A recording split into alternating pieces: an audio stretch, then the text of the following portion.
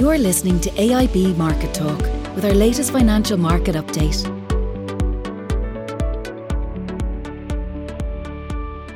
Hello and welcome to our AIB Market Update on Tuesday the 9th of November.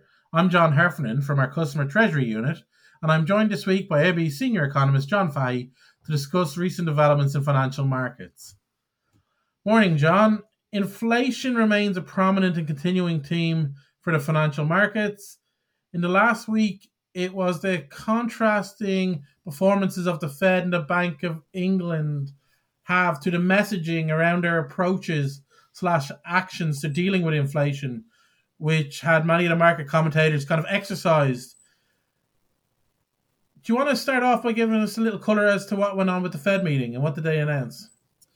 Yeah, so in terms of the Fed last week, it was very much along expected lines. And I suppose the Fed highlighted how to communicate and pre-guide markets and how to follow through on those actions without causing volatility.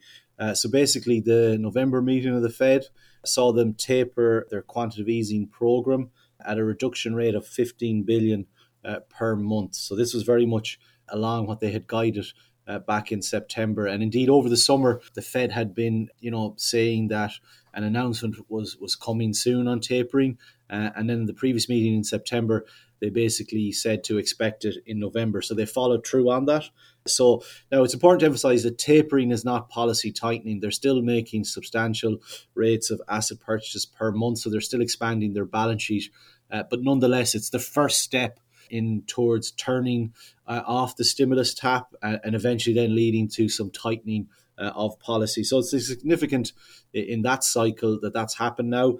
But again, because the Fed had well communicated and well guided markets on this, it passed off without much incidence in terms of market reaction from the dollar or US interest rates. And in relation to the Bank of England, they were out last week as well. How did that meeting go? What was kind of key takeaways? Yeah, so it was kind of opposite ends of the spectrum in terms of reaction and guidance. So, we've talked about this on previous podcasts. The Bank of England had turned more hawkish over the last couple of months, and Governor given pretty clear signals around the need to act to raise interest rates to curb rising inflation. So the market had been expecting the potential for a rate hike last week from the Bank of England. And there was an opportunity for Bank of England members to, in the lead up to the meeting, to quell those expectations because it was well already priced into contracts that the market had expected something this week, but that didn't happen. So the consensus was building towards, the Bank of England could hike. So it turned out they didn't hike. In fact, it was even more surprising that the Bank of England Governor Bailey, who one of the ones was the most hawkish in terms of his commentary, didn't even vote for a rate hike. So it was 7-2 vote split to keep policy on hold. So this was a big surprise to markets. And in fact, in many ways, if you look at the commentary around it, markets feel they were misled by the Bank of England in the lead up to the meeting. So we got a pretty volatile reaction. So when you look at the policy sensitive 2-year gilt yield, that fell by around 20 basis points in the immediate aftermath of the meeting, and subsequent to that fell by around another 30. So in the last couple of days, that's fallen by 30 basis points. And then you saw the reaction too in sterling. Sterling weakened by about 1.5% on the exchanges. So in level terms, if you take, for example, the euro sterling pair, it went from below 85p, it was closer to 84.5p, up through 85p, trading closer to the upper half of the 85 to 86p trading range. Likewise with cable, in terms of sterling against the dollar, it went from being above 136 down below 135. So, we saw a pretty immediate reaction and the markets felt misguided given that the Bank of England didn't follow through. But the Bank of England did state in their communications in the press conference that followed that the market should expect interest rate increases. So what's priced in now from a market's perspective in terms of what the Bank of England are going to do in terms of interest rates? Where we are at the moment in terms of futures contracts, now there's been a bit of a shift, obviously, given what happened the last day. But there's about a 25 basis points of rate hike priced in terms of what's expected from the Bank of England by February of next year.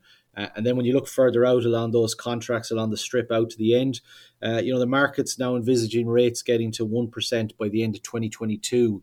Interestingly, before the meeting last week, the market was pricing in rates getting towards 1.25%. So there's about 25 basis points less of tightening priced in by the market now by the end of 22 compared to where there was before the meeting. In contrast, in terms of what's expected from the Fed, so we talked there at the outset, you asked me about the Fed meeting outcome. The timeline for their tapering, so they gave us further guidance from the Fed's perspective of another announcement on tapering in December. And then they didn't really give anything further for the first half of next year. But the general view seems to be that the Fed could finish with their tapering and finish their new asset purchases by mid next year. So that would allow them then to start to hike rates in the second half of next year. And whilst Powell said they'll be patient on rates, the market and where the Fed is probably is consistent with each other. And what's priced in there now is the market's expecting a rate hike from the Fed by September of next year. So that seems pretty consistent with the messaging from the Fed. And what did we hear, John? Sorry to interrupt you there, but what did we hear from Christine Lagarde and the ECB the previous week?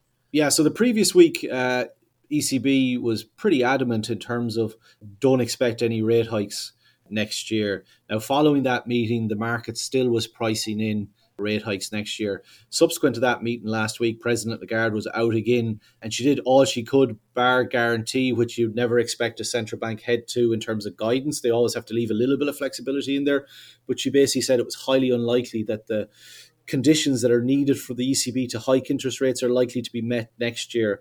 Despite that, the market's still pricing in around 15 basis points of tightening next year, despite what the ECB president said. So our house view is, given what the ECB has been out saying, we're not likely to see any rate increases from the ECB next year. And what this is all in the context of is, you mentioned there at the outset, inflation. And what's happened has been, obviously for much of last year, the global economy, key sectors were basically locked down because of the COVID-19 restrictions. And then we saw a sudden reopening of sectors quicker than expected because of the build-up of pent-up demand and the releasing of that pent-up demand. So supply has struggled to keep up with that. At the same time, then you've got supply chain disruptions. So central banks have had to get their head around, the new trajectory for inflation. And we've seen inflation rates spike higher in the last couple of months. And initially at the outset, when this trend started to emerge, central banks thought that as we got towards the end of this year into early next year, that inflation trajectory would start to fall back.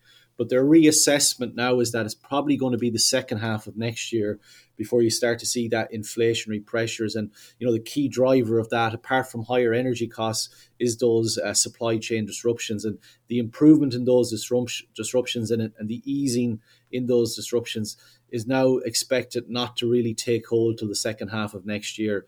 So central banks have updated their expectations around inflation, but they still do see it falling back in the second half of next year, but later than they previously thought. So they're still generally of the view that it will be transitory, but it's just the timeline of that is going to be the second half of next year, more likely. Obviously, the Bank of England seems much more concerned about inflation, hence their more hawkish rhetoric and the expectation that they will be the first of those three central banks we mentioned to hike in the first quarter of next year. But from an ECB perspective, President Lagarde has been pretty clear not to expect anything in terms of rate increases from the ECB in 2022. And John, when you step back and look at it all, you're seeing a kind of a calm kind of tone being set from Powell and the Fed. Lagarde is staying very much in that strong language of it's very unlikely to be doing anything.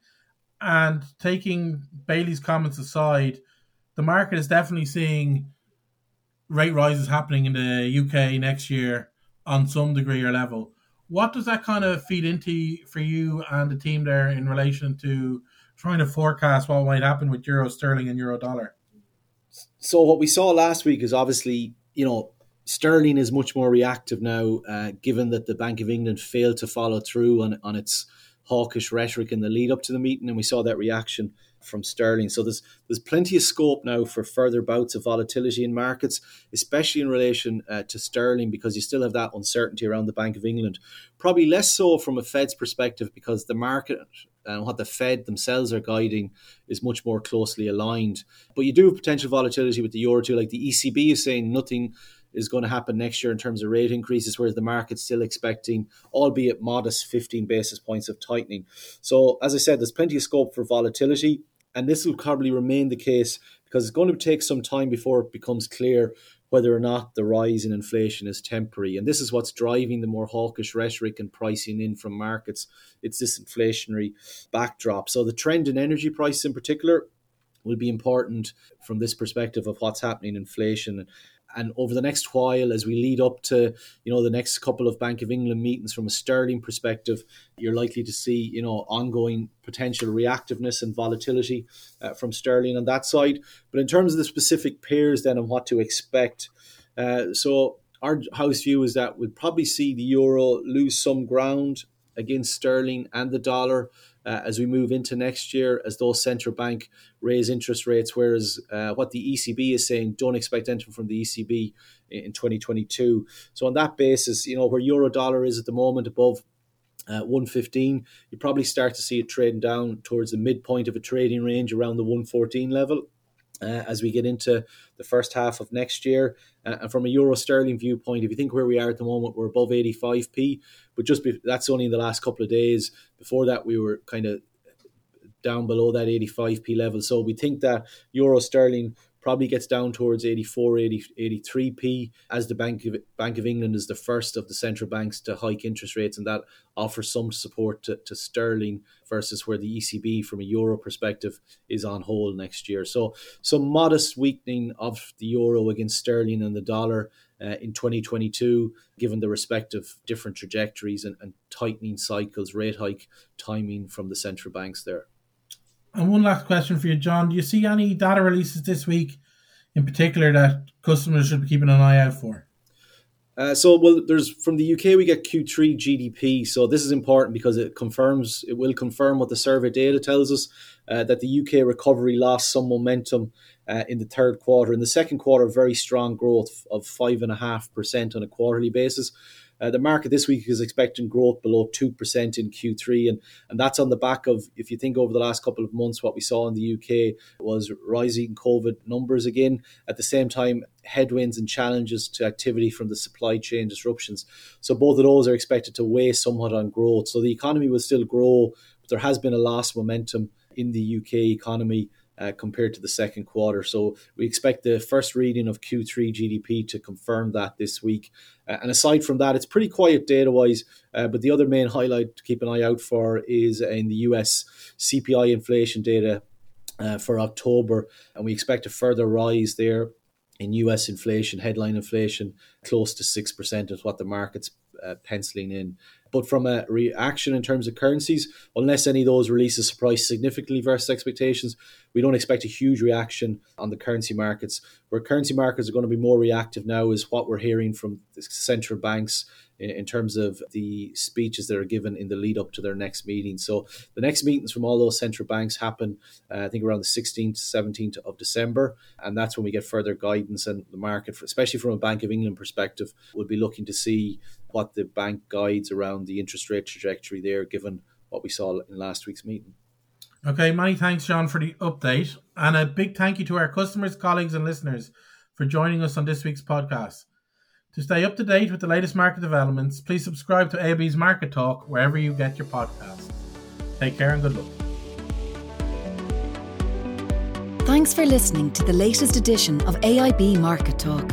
Allied Irish Banks plc is regulated by the Central Bank of Ireland. First Trust Bank is a trademark of AIB Group UK plc, authorised by the Prudential Regulation Authority and regulated by the Financial Conduct Authority and the Prudential Regulation Authority. Allied Irish Bank GB and Allied Irish Bank GB Savings Direct are trademarks used under licence by AIB Group UK plc, authorised by the Prudential Regulation Authority and regulated by the Financial Conduct Authority and the Prudential Regulation Authority.